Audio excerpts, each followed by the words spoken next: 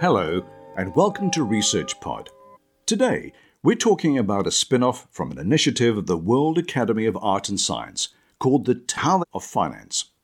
An Academy international and interdisciplinary expert group, headed by Stefan Brunhuber, tried to answer the question, how can we really finance the 17 UN Sustainability Development Goals within the next 15 years?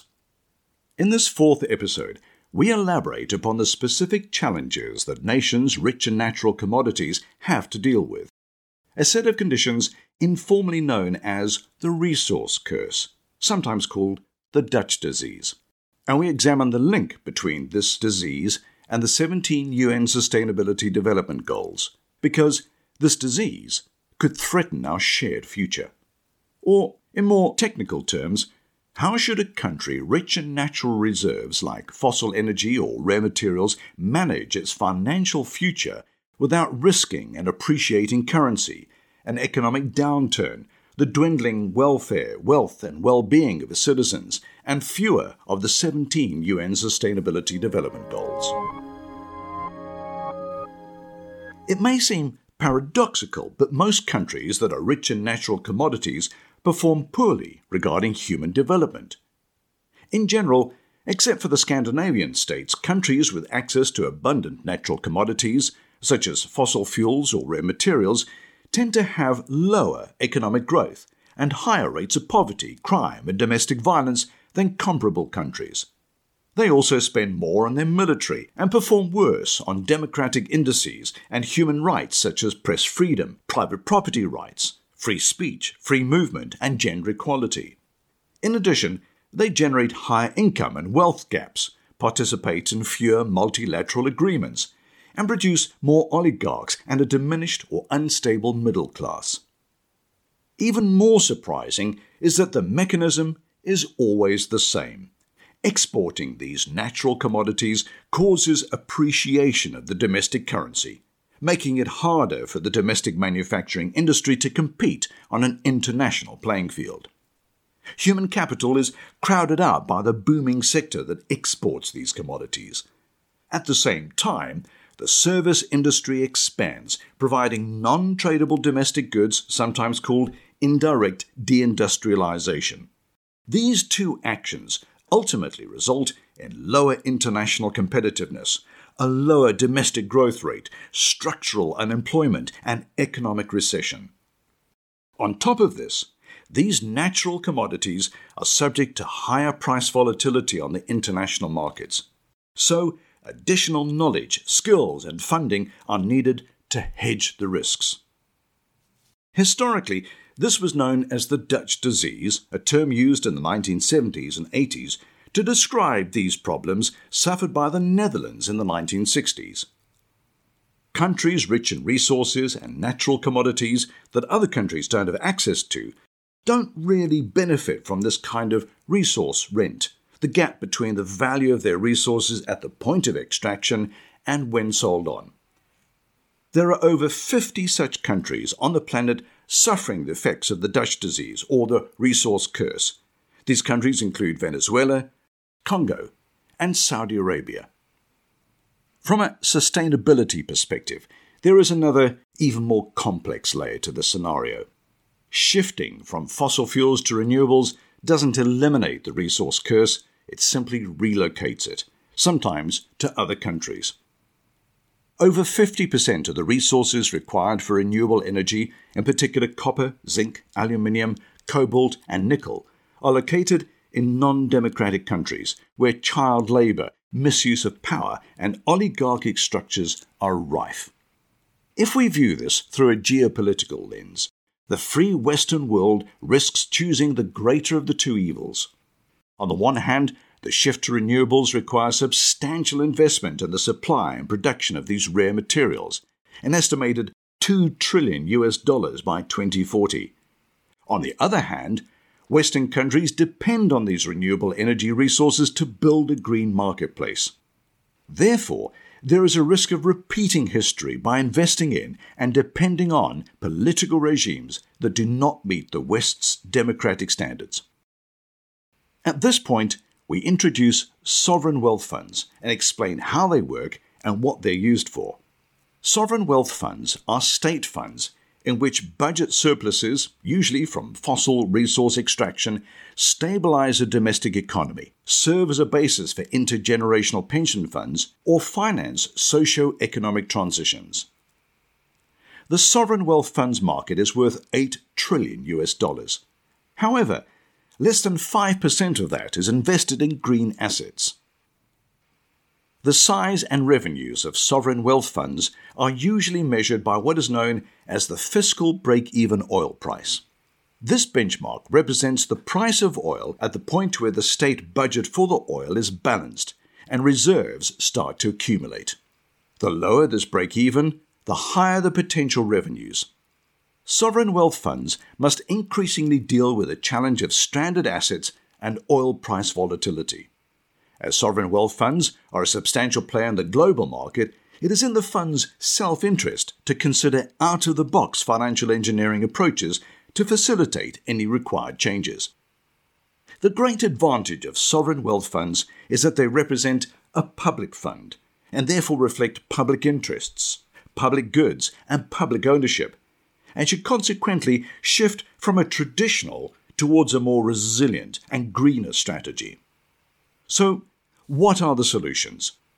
The only way to overcome the resource curse is by lowering a currency's face value and investing in domestic healthcare, education, and a stable, long-term collective pension fund.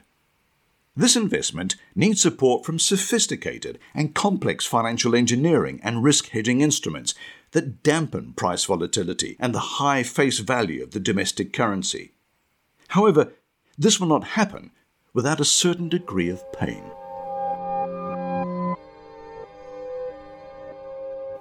Let's take a moment to focus on a case study, Aramco, the world's largest oil company. Aramco is owned by the Saudi Arabian government. In 2021, Aramco generated net revenues of almost $200 billion and was Saudi Arabia's primary source of income. But Aramco is a significant contributor to something else. Over the last 50 years, it has generated over 4.3% of global CO2 emissions, by far the most of any single company. Aramco extracts over 10 million barrels of oil a day, but has access to over 260 billion barrels of underground oil reserves. It is currently trying to upgrade its activities by providing not only crude oil, but also fossil-based manufactured commodities, such as chemicals and liquefied natural gas. It looks like Saudi Arabia may be on track to suffer the resource curse. So, how can the Saudis avoid it? From an ecological and planetary perspective, almost all the 260 billion barrels of oil reserves should stay in the ground. But then, the government of Saudi Arabia would miss out on $200 billion in annual revenues to fund and manage their wealth. At the same time, protecting the planet from overheating is in everyone's interest, and reversing climate change is not something for a single country or company to deal with. Nor can the blame be pinned solely on Aramco. Other countries have bought the oil and built their wealth and citizens' well-being upon it. Therefore, what policies could maximize resilience and establish a long-term green future in the region? Could Saudi Arabia even become a planetary leader for the UN Sustainability Development Goals? Firstly, countries rich in natural but harmful commodities need to increase their domestic savings. Secondly, these countries should each create a sovereign wealth fund to cover pension entitlements. Such a fund would help make long-term investments in foreign assets. Thirdly, they could establish high-quality domestic service industries, particularly within education, healthcare, and public administration, to increase international competitiveness in all sectors. But all this is easier said than done. As the saying goes, the devil is in the detail. All three so-called S remedies, savings, a sovereign wealth fund, and high-quality service industries, still have to reconcile the trade-off between leaving the fossil reserves untouched to prevent damage to our planet and our future, and the lost revenue that results from not extracting those resources. The Tao of Finance initiative of the World Academy of Arts and Science proposes implementing a new monetary mechanism. We explored it in detail in the previous episode, Financing Our Anthropocene, but here is the argument in brief again and applied to the so-called resource curse. Addressing climate change is a common good, and fossil-based commodities should mostly remain in the ground and become stranded assets. At the same time, we must respect the property rights and entitlements associated with those commodities. The IMF, World Bank, and other public development and investment banks could generate additional liquidity through a quantitative easing program nominated in so-called central bank digital currencies, or CBDCs. This money could then be offered to countries rich in natural commodities to pay them to leave those commodities in the ground, partly compensate them for their future losses, and fund investments in the 3 S remedies of higher savings, long-term sovereign wealth fund, and domestic service industries. In this way, we can lift the resource curse and save the planet at the same time. Technically speaking, the additional funds would remain digital. They would operate based on distributive ledger technology, with a smart contract algorithm earmarking the investments and allowing full traceability, trust, and transparency throughout the entire transaction. In short, the balance sheets of public financial institutions would grow, but the Dutch disease would be cured, and the UN Sustainability Development Goals would be funded. It could also see something remarkable happen in the Middle East. Between 750 and 1250 AD, while Europe and the rest of the world were still stuck in the darkness of the Middle Ages, the Middle East provided the brightest thinkers, physicians, and scholars. This period was known as the Golden Age of Islam.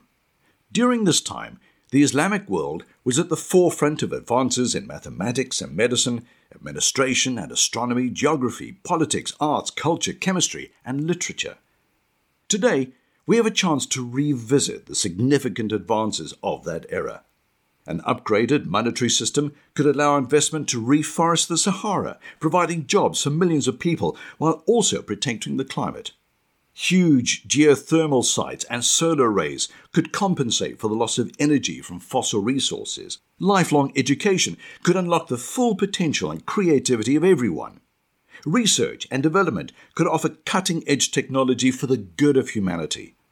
Everyone would have access to an amazing variety of food produced in a way that respects all living beings and the natural world, and draw on an integrated healthcare system that harnesses all the medical knowledge available to us.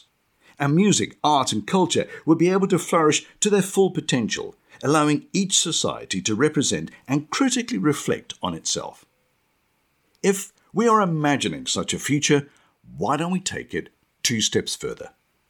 Firstly, let's aim to introduce a new monetary regime that makes these new investments conditional on pursuing a sustainability agenda. Instead of getting entangled in a power game between Western democratic standards and other political regimes, we should be developing a new shared monetary system that creates common ground for green investments and consumption between liberal democratic and non-democratic societies. The mechanism and the financial engineering underpinning it, the dual parallel and digital currency system we've been describing here, bridge these troubled waters. They also acknowledge that different political agendas are still built upon the same monetary mechanism, that they are facing the same environmental challenges and, in some sense, share a common future. Secondly, from a history of philosophy perspective, we could argue that communism emphasized collective goods, but had no understanding of free competitive market allocation and the value of a price signal. Capitalism, in contrast, promoted maximizing profit through competitive markets, private property, and their price signals, but money-making and earnings became a means in and of itself. If we want to integrate these 2 megatrends, we must honor both the commons and the market allocation concurrently. When the monetary system has become a purpose for a greater whole, we end up integrating both communism and capitalism and transcending them towards the evolutionary step. Or, in other words, we are shifting from an ethnocentric to an egocentric and then to an eco-centric worldview, and accordingly putting economics to work for our collective benefit. In summary, The resource curse is not incurable. We have a powerful remedy at hand. The 3 necessary interventions are increased savings, a sovereign wealth fund, and a service industry. An upgraded monetary system with a dual digital component allows us to channel, shift, and target these remedies and make the resource curse history. The same monetary mechanism could be applied not just to oil sites in the Middle East, but also to saving the Amazon rainforest in Brazil, preserving rare materials in the Congo, or eliminating coal extraction in Australia. So, let's lift the resource curses all over the world. To read more about the initiatives of the World Academy of Art and Sciences, visit their website, which we have linked to in this episode's description, or read the book Financing Our Future, available online and through all good bookstores. That's all for this episode. Thanks for listening, and stay subscribed to ResearchPod for more of the latest science. See you again soon.